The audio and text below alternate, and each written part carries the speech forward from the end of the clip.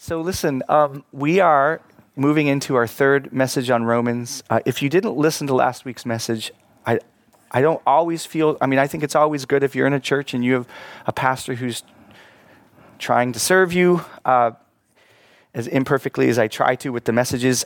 I think it's good to always go back and listen to the message if you miss them, because I think although you can listen to 100 million messages online, I do think there's something special in the relationship between pastors and the brothers and sisters in their church, in the God gives grace, in that dynamic that's unique to that church that you're in. And so though you can get better messages than I could ever preach from John Piper and Tim Keller, you don't get messages from the church where you're committed to and where God is at work. So I do think it's always good to go back and listen to those messages. But last week, I really felt a particular burden, and I still feel that way, that God is really trying to speak to our hearts about where we are in the book of Romans and the themes in it. So I want to appeal to you to go back to last week's if you didn't miss it. And if you're away this week, I guess you're not here, so you wouldn't know. I will be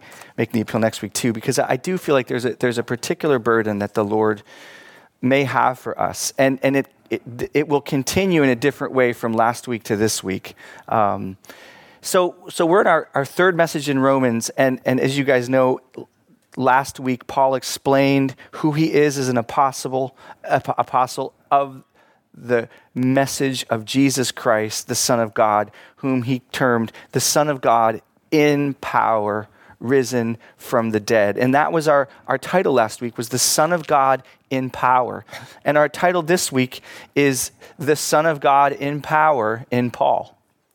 Last week was the Son of God in power. We examined what that meant, tried to get into the Greek and the themes that Paul was trying to bring to us there. And today we're going to talk about the Son of God in power in Paul, because what we're going to see today is Paul getting personal with this church. It's a church of people that, for all that he says, we should keep in mind everything that we know about it is that he never met these people. Maybe he met a few of them here and there on his journeys, but this is not a church he's writing to that he planted. It's not a church he's writing to that he's ever visited. So he doesn't, most of these people are strangers to him.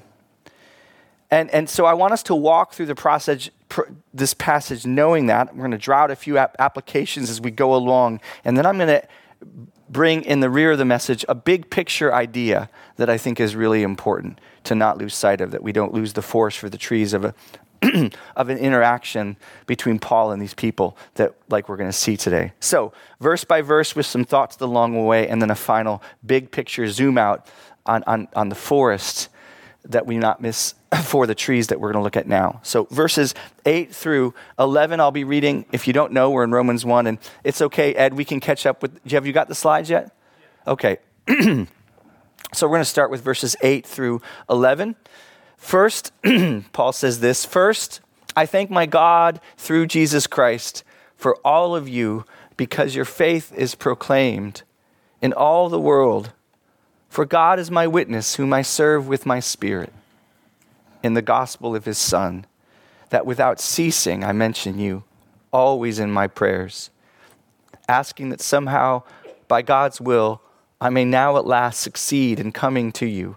For I long to see you, that I may impart to you some spiritual gift to strengthen you."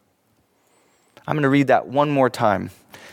"First, I thank my God through Jesus Christ for all of you, because your faith is proclaimed in all the world. For God is my witness, whom I serve with my spirit in the gospel of his Son, that without ceasing I mention you always in my prayers, asking that somehow by God's will I may now at last succeed in coming to you. For I long to see you, that I may impart to you some spiritual gift to strengthen you." Let me pray.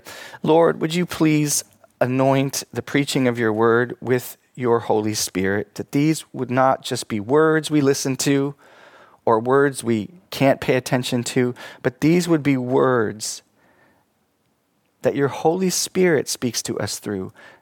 Words that become food for us. Food that cleanses, food that strengthens, food that brings clarity, food that brings deep conviction, food that brings joy.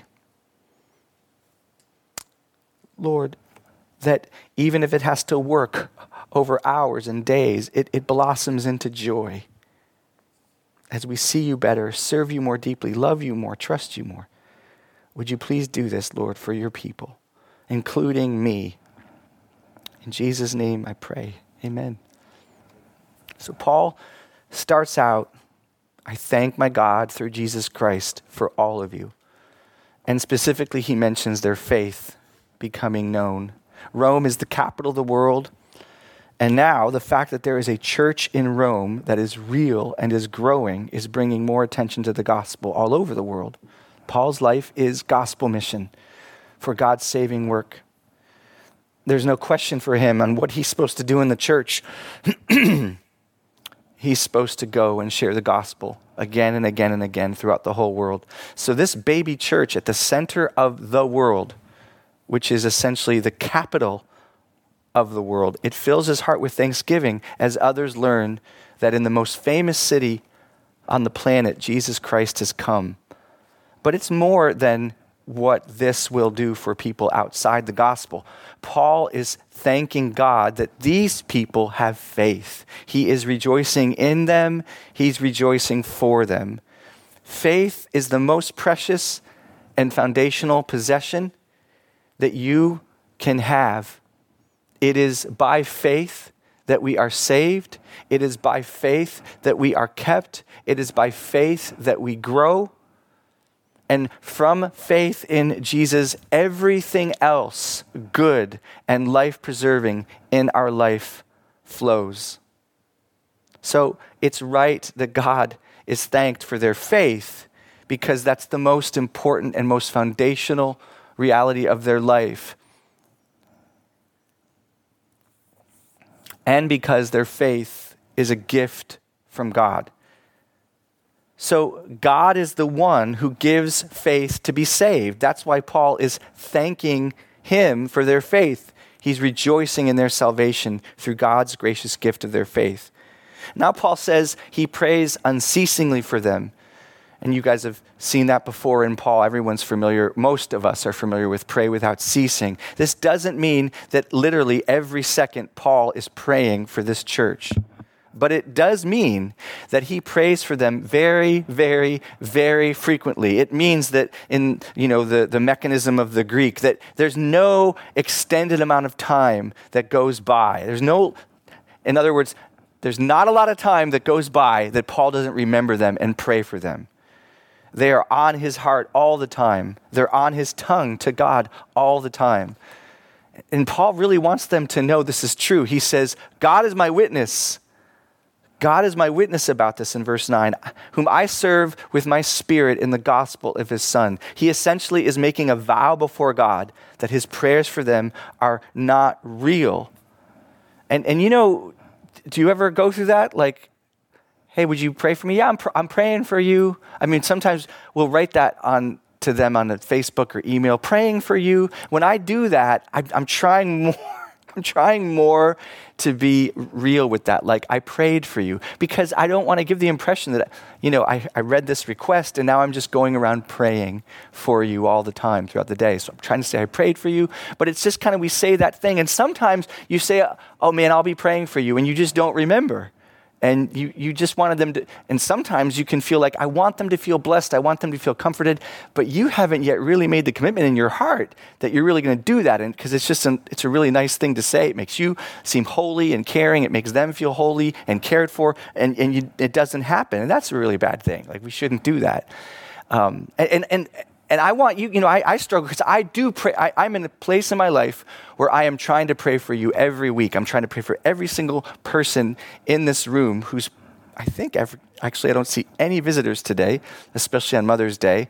And so I'm praying for every single one of them. And David and Alyssa need to be added to that list because they've been coming long enough to get prayed for.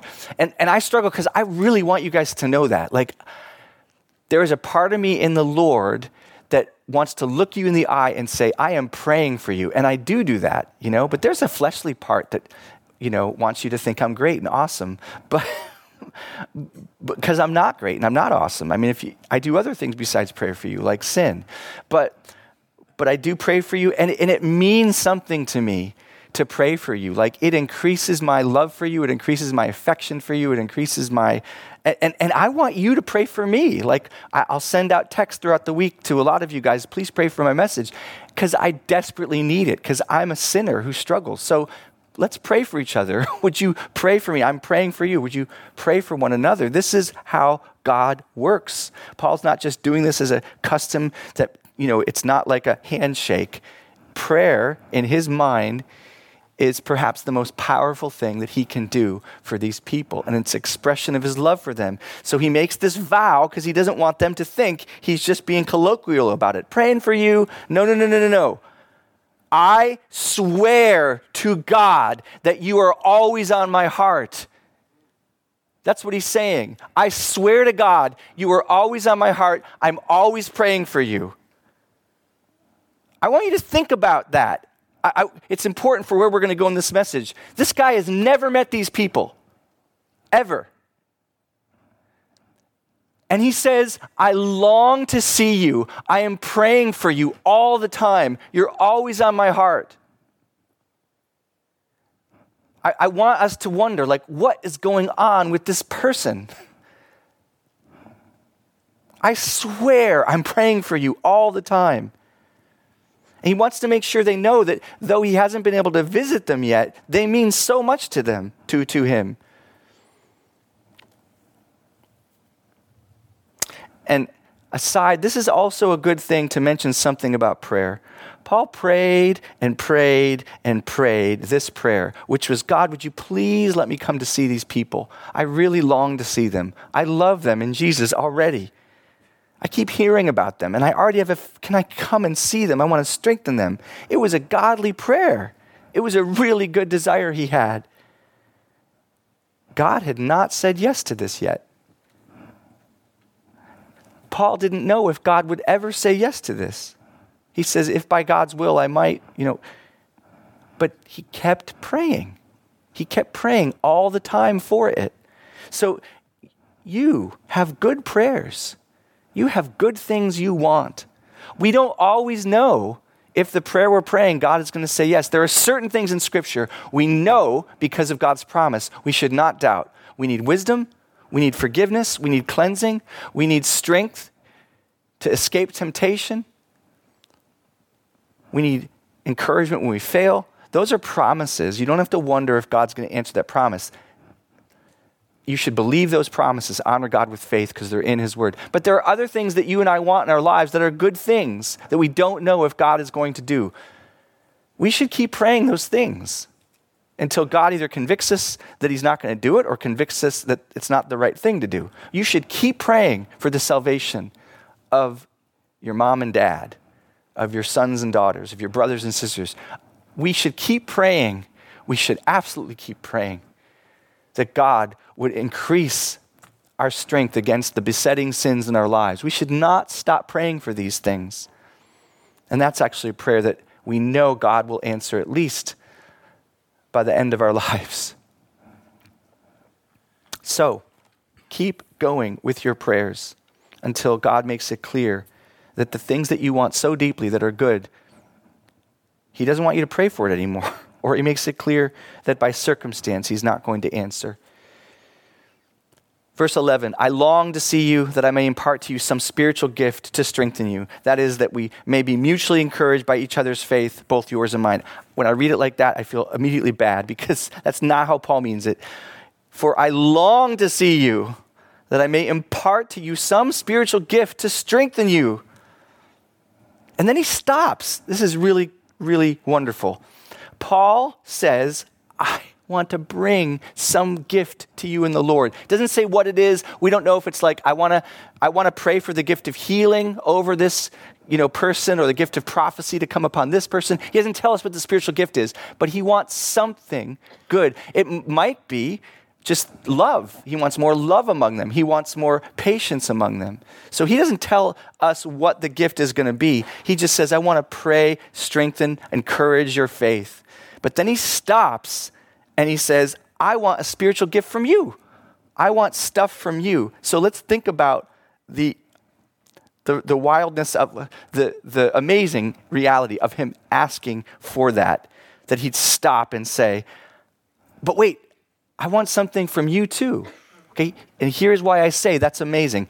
This is the Apostle Paul.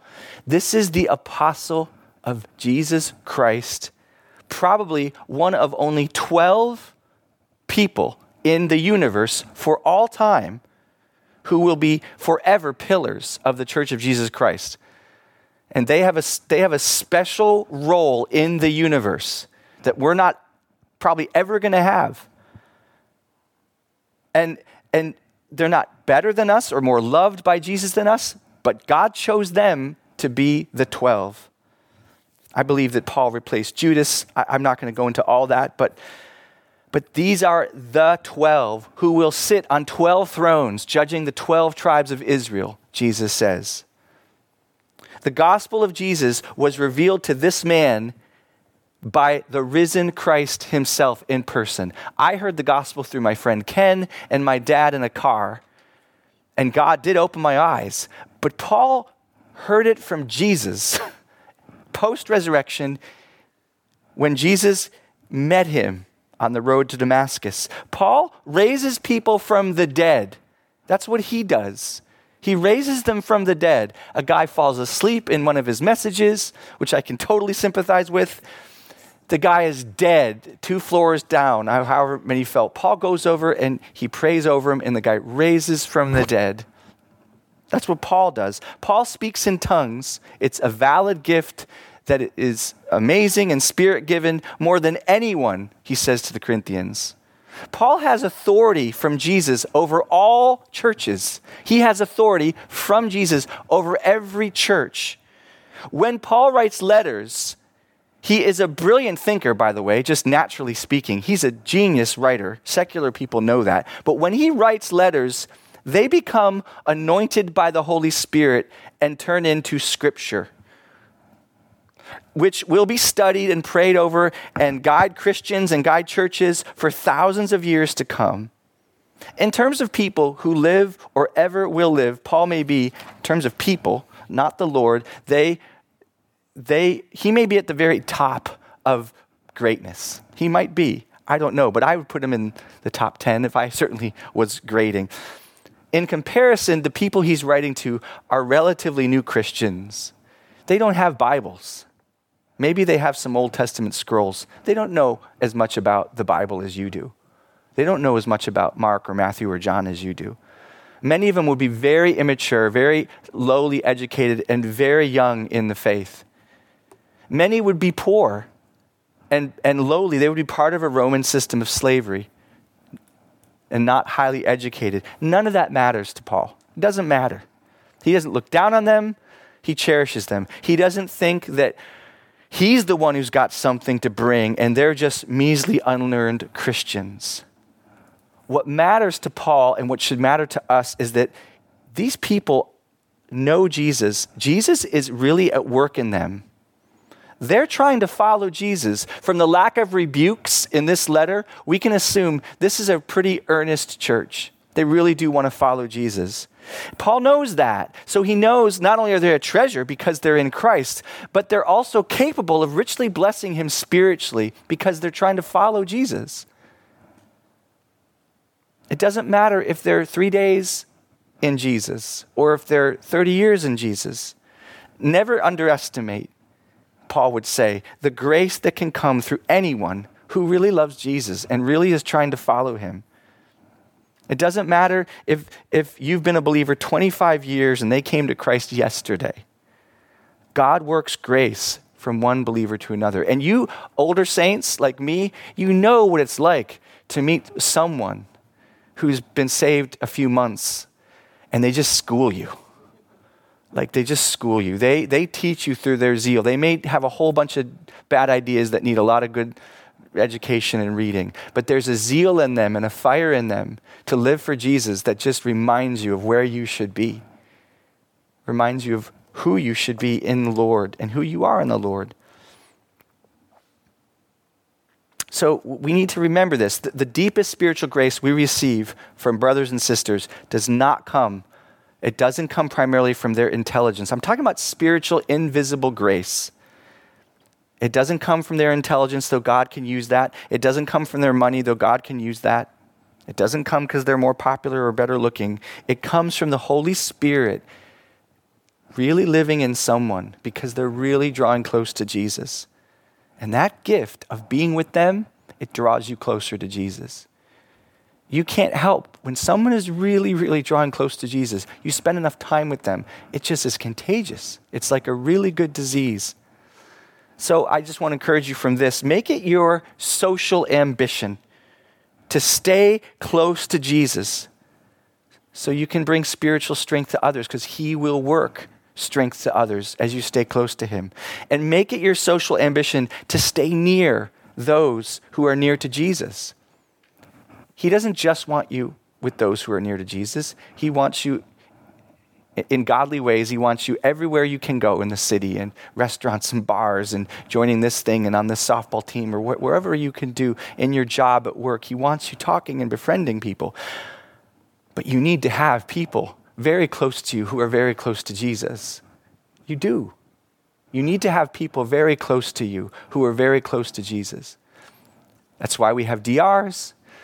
That's why we have care groups or community groups, and we're going to talk in the next few weeks, I hope, about kind of a little shuffling of nomenclature and tightening of philosophy about our fellowship methodologies. I'd like to see more of you guys in DRs. I'd like to see more of you guys in community groups so that we can stay near to Jesus and help each other do that. But however it looks, there's no one-size-fits-all commandment about what fellowship could look like. You should be staying near to Jesus through staying near to people who are near to Jesus. Paul goes on in verse 13, I do not want you to be unaware, brothers, that I have often intended to come to you, but thus far have been prevented, in order that I may reap some harvest among you, as well as among the rest of the Gentiles. I am under obligation both to Greeks and to barbarians, both to the wise and to the foolish. So I'm eager to preach the gospel to you also who are in Rome.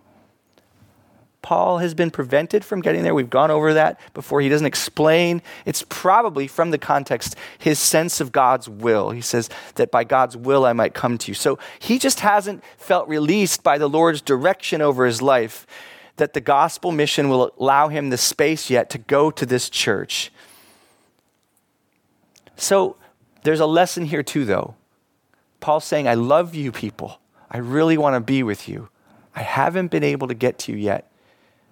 Probably because God's will hasn't made it clear. And here's the lesson that is universally true in this little portion. We love others most. We love others the most when we love God first. We love others the most when we love God first. Another way to put it is, we love others the best when we love God the most. We love others the best we can when we love God the most. The priority of Paul's relationship with Jesus doesn't compete with his love for these believers. The priority of Paul's relationship with Jesus fuels his love for these believers. Let me say that again. The priority of Paul's relationship with Jesus doesn't compete with his love for these believers. The priority of Paul's relationship with Jesus fuels his love for them. If any of you guys have seen, some of you are in, some of you have been in close friendships, close relationships, marriages, where someone is really fallen in love with Jesus and the other person is not. And the other person, I had this happen to me with several friendships, but one of my closest ones. It was very hard because I never felt, when I came to Christ, I never felt more love in my life for this person than I did. It was like God had given me real love for this person for the first time in my life in comparison. I had so much love for them, but they were so repelled by my love for Jesus, they couldn't receive it. It was an aroma of death, Paul would call to them. I just couldn't love them the way that they saw love, but I loved them more than ever. And they would appeal to me, man, can you get over this stuff? I can't wait till you just grow up and get over this thing. And I just want to encourage you, don't worry that your pursuit and your love for Jesus is going to somehow obscure your love for this person. It's not. It's going to deepen your love for this person, the kind of love they really need to receive, whether they want to or not. So don't be intimidated, confused, or bullied. Keep following Jesus with all your heart and watch him do more for your love for those people than you would ever have if you weren't following him with him. When you and I move towards loving Jesus Christ as we should, we can't help but move towards loving others as we should. It's just a byproduct of it really happening with Jesus, is that you really want to love other people. This does mean that our affections for the brothers and sisters, our affections for the saints, it really is a reflection of the reality of our connection to Jesus. Our affection for brothers and sisters in Christ is really a really good barometer of our connection to Jesus. No matter what we say about how much we love Jesus, if we're not loving one another really actively, there's a real weakness, deficit, or lack of love for the Lord going on. And this is something else it means. It means that Jesus is more eager than you know to bring reconciliation where hatred or hurt has taken hold in the relationships in his family. He is more eager than you know to bring reconciliation where hatred and hurt has taken hold. And this doesn't mean we can always trust one another. Trust and forgiveness are very different. I've said that to you guys many times. I love my mother. I grew up with her loving me, but I could not trust her with some of the most important things to me because of her struggles with her struggles. But pursuing love, pursuing forgiveness is not optional if we're going to follow a Savior who poured out everything he had to reconcile us to God. It doesn't work. Verse 14, I am under obligation, both to Greeks and barbarians, both to the wise and the foolish. I am under obligation. This is a really strange way to put this. I am under obligation, both to Greeks and barbarians, both to the wise and the foolish. So I'm eager to preach the gospel to you who are in Rome. Paul's gospel mission doesn't have any barriers. We can all be sensitive and excited about that. Paul has no concern for ethnicities, genders, the rich or the poor, black or white, the educated, the uneducated, the wise and the fool. It doesn't matter. Paul says, though I'm commanded by Jesus Christ to preach the gospel, notice how he phrases it here. I am under obligation to these people. I'm under obligation to the fools. I'm under obligation to those who think that they're super well-educated. I'm under obligation to the people who dropped out in freshman year in high school. I'm under obligation to the Yale PhD. I'm under obligation to them all. He has to preach the gospel to them. Many of Paul's hearers would reject him and hate him. Some would imprison him, ultimately behead him. And Paul was smart.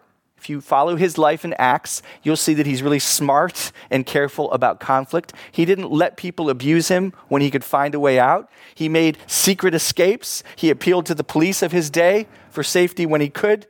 When he realized he wasn't getting anywhere, he would often wash his hands of the situation and move on. But look at this. Look at the foundation of his heart towards people. Like, this is my heart towards people, Paul says. This is what I want for all people. He says, I feel that I'm obligated to them. He doesn't say, I'm obligated by God to preach to them, though that was true. He puts himself as a servant to not just God, but to them. He says, I'm indebted to them. He saw himself in this phrasing as their debtor, like as if he owed them $5,000. That's how he's talking about people who don't know Christ and who will reject Christ. In a manner of speaking, Paul is saying, I owe these people the gospel. I owe the gospel to you. He looked at the strangers in the streets, and because of the call God had put on his life, he said to himself, I owe you the gospel. I'm indebted to you. I'm indebted to you. This week, I saw a lot of Facebook arguments as folks fought back and forth about the abortion judgment and what the Supreme Court might hand down. I saw lots of arguing between people who were certainly Christians and non-Christians about this leaked draft that you probably have all heard of by now. And I participated in some of these arguments myself. And as I considered this attitude in Paul after participating in those arguments, I asked myself, what if before any interactions with any of these people, I said to myself, I'm indebted to these people I'm about to post to or Facebook argue with. I'm indebted to these people to present Jesus to them as helpfully for them as possible. I'm indebted not to win an argument with these people, though that's a byproduct. Having a good argument, standing your ground, telling the truth. But no, I'm indebted to these people to present Jesus to them as helpfully as possible. I'm sad to say it would have changed the tone of a lot of factoid academic arguing I did. So, I learned from my mistake. Let's confess our hostility towards the world. Not as a great thing, not as anything to be proud of, but as something to be sad about, to be ashamed of. Let's confess our hostility towards the world when we get into these arguments with radical political people and radical demonic ideologies, because I really do see demonic ideologies taking hold. I mean, it wouldn't be, I don't want to go down that rabbit trail, but what does God want me to do with those people? Like win an argument first and foremost? Like explain why they're just wrong and get out of this is so ridiculous and you're so dumb and no, it's not they don't need help with that. They've got a million other people on the other side of any political fence they have, if they're on social media, to do that with. What they probably have very few of is anybody who, in the context of these debates about abortion or critical race theory or gender dysphoria, someone who's really just trying to help them say the truth, but to think to themselves, as helpfully as possible, I want to present the truth about these things. And if I get chewed out, if I get crushed, I'm going to leave as gracefully as I can. I don't have to lie, I don't have to be a doormat, but I'm not going to hit back like they're hitting me, because I want to present Jesus to them as helpfully as possible. I want them to say, wow, that person was kind as they could be, even though they disagreed with me. Lord, help me with that. Help me with that. Help me remember this. I'm under obligation and indebted to show Jesus to people as helpfully as possible. Okay, so that was some application. Now this is where I want to zoom out. This is the back end of this message. So Lord, please give us energy to hear a little bit longer. Listen, I want us to ask a question after looking at all this stuff here, Paul's personal remarks. I want us to ask a question. I've already kind of spoiled it. I want you to ask this question. What in the world happened to this guy, Paul? I don't think I know very many of anyone like him alive today. I don't know if you guys do. What happened to him? And the reason why I want to ask you what happened to him is because I know a little bit about what he was like before, and so do most of you. We just looked at what he's like now in Romans 1. I want to go back just quickly to Acts 7 and 8 and talk about what he was like then. This is Saul of Tarsus. We first meet Saul of Tarsus before he's Paul the apostle. We meet Saul of Tarsus, same guy. And we meet him in Acts 7 and 8. And here's how we meet him. Here's the context. There's a guy named Stephen. He's not an apostle, but he's really close. He is full of the Holy Spirit. He is super godly guy. He's a wonderful preacher, wonderful servant to the church. And he is defending himself from very, very dangerous accusations of slander. His life's in the balance. And he's defending himself before these Jewish leaders who want to murder him. And in his defense, he moves into a pretty fiery sermon. He's losing his fear of what's going to happen to him. And he's full of the Holy Spirit. And he, like an Old Testament prophet, he actually starts to accuse these senior leaders of the Jewish nation of betraying and murdering the Messiah. And they are infuriated with him. They're flush with anger. They shake their fists, Acts 7 says, they shake their fists at him. And then it says Stephen, full of the Spirit, full of the Holy Spirit, gazed steadily into heaven, and he saw the glory of God. And he saw Jesus. He had a vision. He had a super spiritual experience in the tail end of this sermon he's giving. And he sees Jesus, it says, standing in the place of honor at God's right hand. And pay attention to that. Standing at the place of honor at God's right hand. And he told them, these leaders, he said, look, I see the heavens opened and the Son of Man standing in the place of honor at God's right hand. They just killed Jesus for saying the same thing. When Caiaphas said, tell us right now, are you the Messiah? And Jesus said, I am.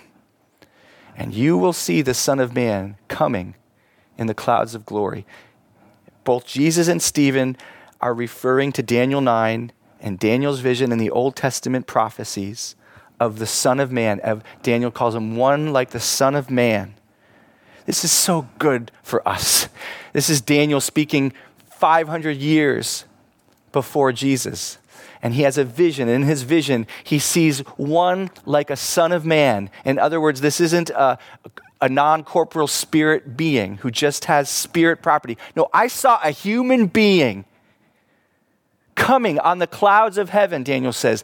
And all people of every nation, tribe, and tongue worshiped him. And he was given glory and honor. This is Daniel, centuries before Christ.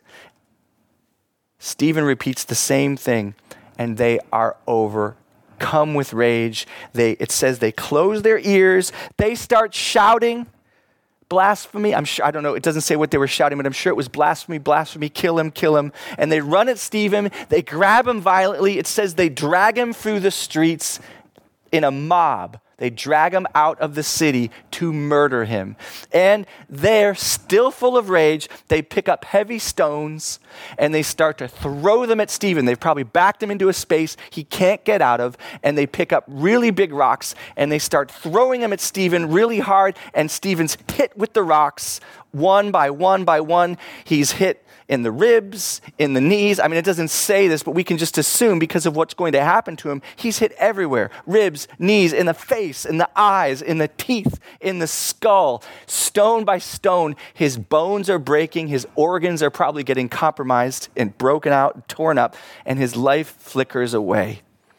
And he falls down and he crouches, bleeding internally, concussions, fatal blows, and he cries out before he dies, Lord Jesus, receive my spirit. He falls to his knees, shouting, Lord, don't charge them with this sin.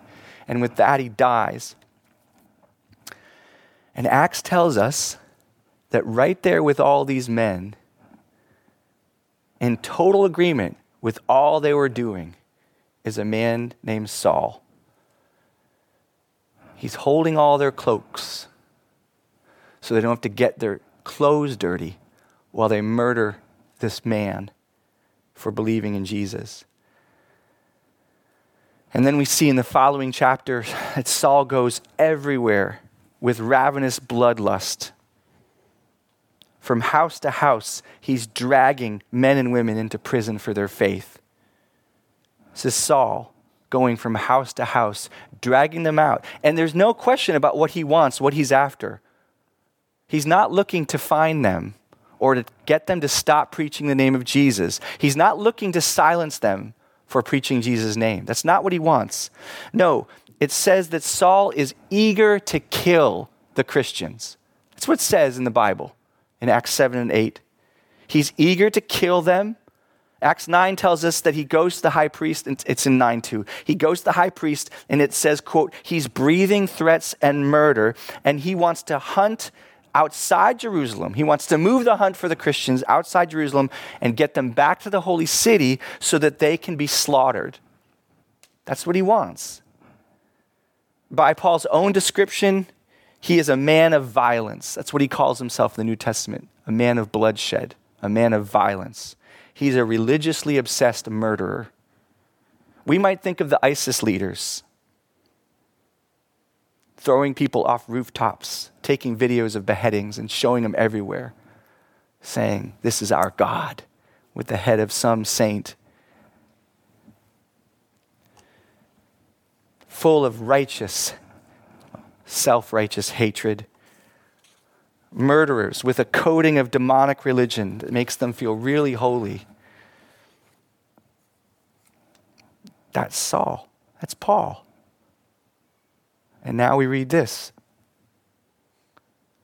First, I thank my God through Jesus Christ for all of you. For God is my witness how I pray for you constantly. Asking God to let me come and be with you so we can strengthen each other in Jesus. For I long to see you. I'm indebted to all people. And if we just do a brief survey of other passages, for God is my witness, how I yearn for you all with the affection of Christ Jesus. It's another vow. I yearn for you, people, with the affection of Christ Jesus. This man breathing out murder, exhaling violence and bloodshed, longing to slaughter these people. My little children, Galatians 4:19, for whom I am again in the anguish of childbirth until Christ is formed in you. Therefore, my brothers and sisters, whom I love and long for, my joy and my crown, my dearly beloved. Philippians 4:1. Eager and glad about these stones crushing Stephen's ribs. Here he is in 1 Thessalonians 2. We prove to be gentle among you as a nursing mother tenderly cares for her own children, having so fond an affection for you. We were well pleased to impart to you not only the gospel of God, but also our lives, because you had become so very dear to us. Paul, hoping to kidnap and crucify as many Christians as he could, stands before King Agrippa and Felix, I believe, and one of them asks him, are you trying to convert me too, as he sits in chains for the gospel? And Paul says to him, oh, I wish I could make you just like me, except for these chains. That you wouldn't have to wear these chains, but otherwise, yes, I want you to be a Christian. What happened to this man? What happened to Saul the terrorist? Last week, this week, we've considered this idea that Jesus has all power and authority over all things.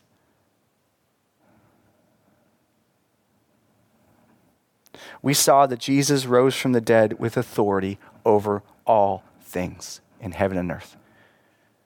Once he had paid for all the sins of the world, God the Father conferred on Jesus full authority over all the universe.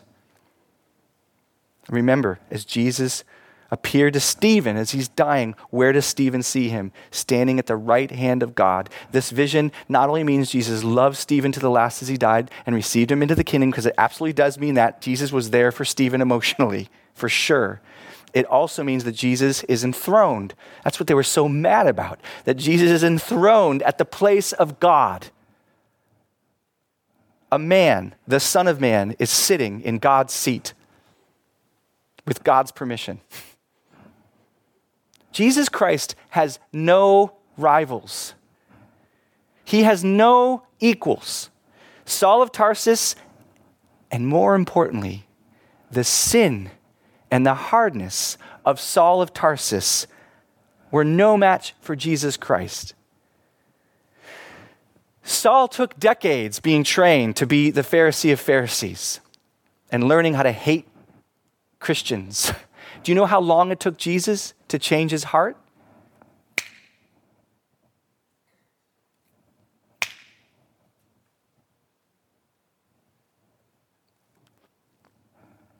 And I know you're all wondering right now, why not me?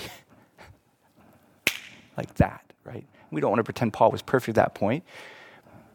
But one day for you and for me, absolutely like that. Because what happened to Paul is that Jesus Christ, to whom belongs all authority and all power in heaven and earth, chose to reveal himself to Paul while Paul was on his way to murder Jesus' people. That's when it happened. He's going along to go murder. He wasn't having lunch or taking a retreat or at synagogue. He's on his way on horses to go murder some Christians. And Jesus stops him and changes his heart like that. I'm not going to read Paul's conversion story. I read it in the last few weeks. But suffice to say, Jesus used his authority over all things, and by virtue of his own blood, he had the right to pour out his forgiveness for sinners over Paul, including religious terrorists like Paul. Jesus forgave all of Paul's sins in that moment, and having taken the punishment already for all of Paul's murderous thoughts and acts onto himself on the cross, and having been crucified for all that Paul did to hate and kill and murder, and having defeated Paul's sin through this act of incredible mercy, he also had the authority to give Paul a brand new heart. And that's the heart that we see in the passage today. Paul isn't just writing Romans, he's proving it with his own love for these people. He's not just telling them the gospel, he's living it out in front of them in the words that he's saying to people he's never met. And so what I feel most burdened to remind you and myself from this text, brothers and sisters, what I feel most burdened about is very much connected, like I said, to last week's message, that you come to confess with me and others today, that we are able to confess by God's grace, by seeing this before us, that nothing in our lives is a match for Jesus Christ. That there is no sin, there is no trial, there is no weakness, there is no temptation that is a match for Jesus Christ. That his mercy reigns in authority over your sin. That his patience reigns in authority over your failings. That his strength reigns in authority over your weaknesses and exhaustions. That his commitment to never abandon you reigns in authority over your fear and over your despair.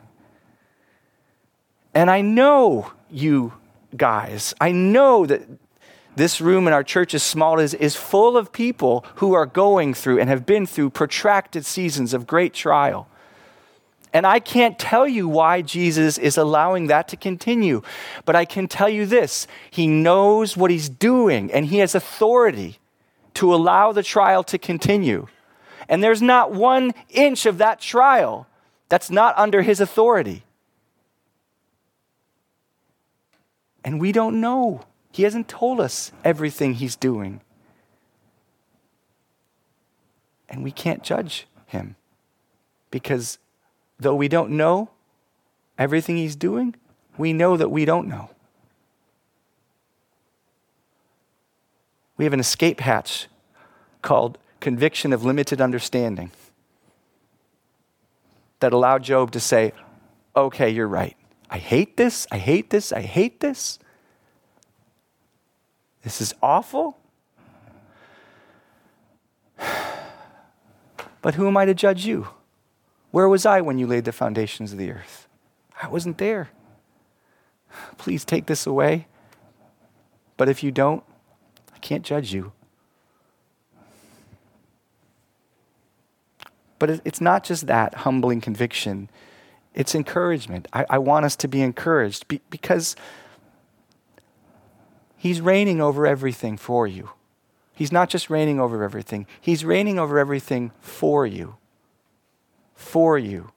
He's ruling the heavens and the earth for you. He's thinking about you. He's doing this for you.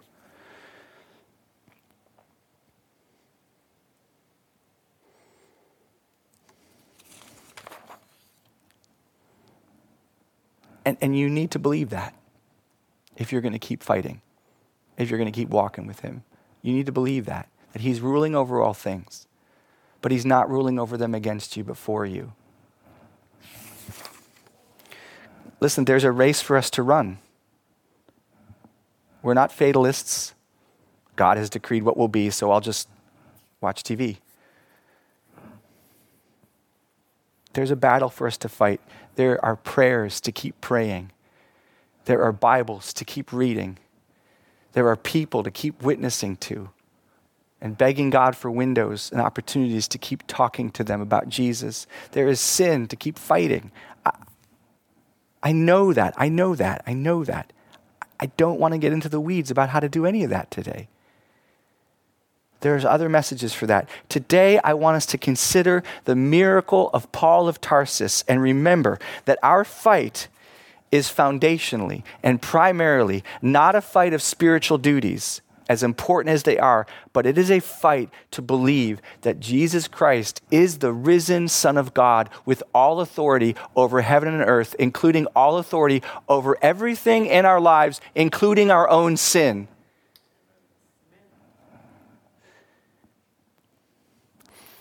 In Ephesians 1, and we are landing the plane, we are ending the message. In Ephesians 1, Paul has a burden for the church in Ephesus. I've never understood this passage, and I don't fully understand it at all, but I've never come as close as I am now to understanding this passage. In Ephesians 1, Paul has a burden for the church, and I feel like it's very similar to the burden that God has for us if my spiritual antennas are right. Paul prays that God would open the eyes of these Christians. They're not unsaved people. They're Christians. They've been baptized by the Holy Spirit into Christ Jesus. They're really doing well too. Ephesus at this point is a church that's doing pretty well. And Paul is praying that God would open their eyes. I think it's doing pretty well. I just realized I'm thinking of Thessalonica. But anyway, God is praying that these born-again Christians would have their eyes open, that they would see something. He says, I pray that the eyes of your heart might be open, might be enlightened, that you might see something. And here's, among several things, what he wants them to see. This is what he wants them to see. He says, we can put it up there, Ephesians 1, if you have it. If you have it, Ed. Yes. He prays that having the eyes of your hearts enlightened, that you might know. Let's say this together really slow. Here's what he wants them, and here's what God wants you and I to see. What is the immeasurable greatness of his power toward us who believe? Stop. Who's the power? Who has the power? Who's got the power? Jesus. Who's it for? Who does Jesus want to use his power for? Yeah. Let's find out what level power, like is it level 1 power? Is it level 11 power? Let's find out what level power that Jesus wants to use and wants to use it towards your life, towards your struggle. Let's see what level it is. According to, that means this power is this level. According to the working of his great might that he worked in Christ Jesus when he raised him from the dead and seated him at his right hand in the heavenly places. Next slide.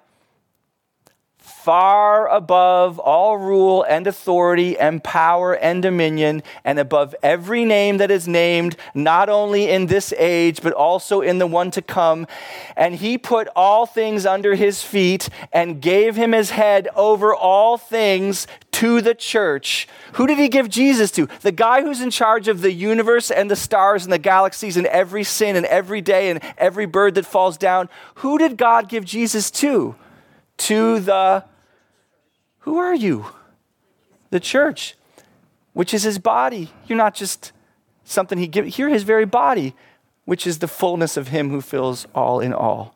Well, we're not quite the fullness yet, but we will. In God's mind, we are, and we will one day be. So the power level is above all rule and authority, above all things, every name, everything that is, was, or will be. That's the power level. In other words, it's Jesus. And who he is, his person, and all the power that he has is committed to you. He's seated above all things for you, so that nothing, no sin, no guilt, no fear, no anxiety, no depression, no despair, no marriage breakdown, no job problem, no health problem, no terminal cancer, no car accident, no, from the other side of the fence, no temptation from getting a lot of money or the appeal that you're getting from the applause of others who suddenly love you because of all these great things you're doing at work or at school. None of that would be able to take you out of his hands and destroy you. That's what the one who rules all things is committed to do, to make sure that none of it can destroy you. Because without him, all those things would destroy you. But he's greater than it all. He reigns over it all so that you will not be spiritually destroyed, but delivered and prospered.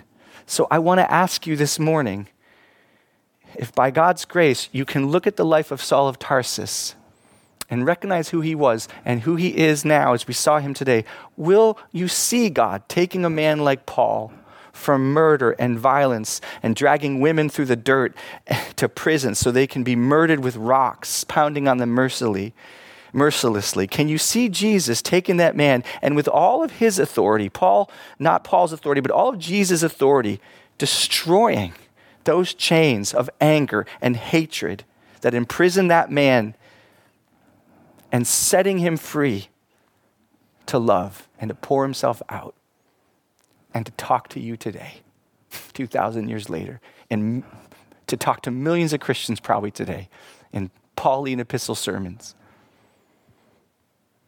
And to say to the very people he was trying to murder with all of his heart, God is my witness how I long to be with you all.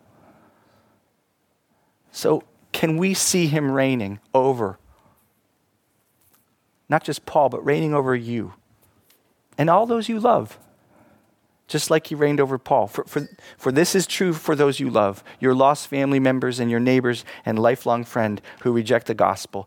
I can't promise you they're going to get saved. That is up to God. But I can promise you that they are no match for the reigning Jesus Christ. And that God cares about them, and he cares about your prayers for them. And he has all power and authority. And there's mystery in the sovereignty of God and the responsibility of people. They're both true. But as we close, I just want to ask us to spend a few moments in prayer. And there's just three things I just want to bring for you to pray about. Hopefully they're simple enough to understand. Can we put them up, Ed? First, just spend some time in prayer, just saying to the Lord, would you reveal any place in my life where I need to acknowledge again, Jesus, you are greater than this. Some trial, some sin battle. You've gotten tired of the trial. You've gotten tired of the sin battle, and you're beginning to say to yourself, the Bible's a really nice book with a lot of really good thoughts. I'm sure it's true at some point for some people somewhere, and it'll be true for me someday. But right now, you're functionally saying to yourself, this is much bigger than Jesus. Because your despair, your hopelessness, your resignation, your giving into it, it's just saying, he's not greater. It's too big for me. So would you ask God to show you any place you need to confess that Jesus is Lord over that thing, that trial, that struggle? And then ask God, may Jesus' authority and power bring his good rule into that place. I talked to you guys last week. I don't know if I told everybody, but I told some of you guys. I feel like God is putting his finger on my phone addiction, looking at social media, being on Facebook, and I got to a place in battling with this week where I was discouraged, and I just realized I'm not believing that God is bigger than this. It isn't just that I'm I'm being sinful and distracted and letting myself run into those places of distraction and looking at Facebook and the abortion, wars. And that was true. But there was also underneath all that a lie I was believing. That this is too big for me. It's too hard, that Jesus isn't reigning over this. And so I can only say, as I've been confessing, Jesus, you're greater, I feel a release of greater strength from the Spirit as I'm honoring what's true, which is he's greater. And so just ask him, Lord, would your authority and power bring your good rule into that place in my life that's disordered, whatever it might be for you. Maybe it's fear of man. You're at work with plenty of gospel opportunities to talk, and you can't imagine speaking the name of Jesus to these people. And just say, no, Jesus, you're greater than my fear of man. Please bring your rule and your authority into that place. I don't know what it is. That's the point of you praying, not me continue to preach. Number 3, show me how I am to participate in your good rule coming into that place. There will be more prayers to pray. Maybe there'll be some verses to look at and to start to meditate on and bring into your arsenal of the Bible. Just start saying, this is true, Lord. For me, it's right now, it's all toil brings a profit, but mere talk leads only to poverty. What does all my talking on Facebook do? It leads only to poverty. I mean, if it's in its place, that's okay. But when it starts to bleed into other places. And so I'm trying to remember that again and again. But really, number 1 is the biggest thing today. It's not all the weeds of what you will be called to do, which is true. But it's number 1 that's on my heart. That where are you unwilling to say in your heart, Jesus, you're Lord over this. You're Lord. So let's just take a few minutes of prayer.